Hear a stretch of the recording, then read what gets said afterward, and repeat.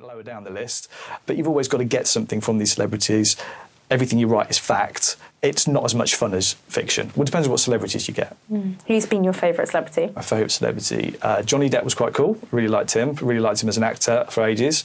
And the people I do are varied. So a few weeks ago, in the morning, I had Joan Collins, and in the afternoon, a couple of the cast members from The Only Way is Essex. So it really varies. It's generally your old school ones that are more fun to interview because they've got more experience of life, got more interesting anecdotes. Yeah. The younger ones, maybe not as interesting yet. So what's your writing process then? Because you talked about having an idea and it just coming to you on the tube, and a week later you kind of had the plot. Do you have a particular process, or do you let the ideas come naturally? I think I let them come naturally, or my best time for coming up with ideas, it sounds ridiculous, it's just as I'm going to sleep. And kind of when your mind starts clearing and I start thinking about different plots and different ideas and what might happen, thankfully I always remember them in the morning. But I'm not a very organised writer.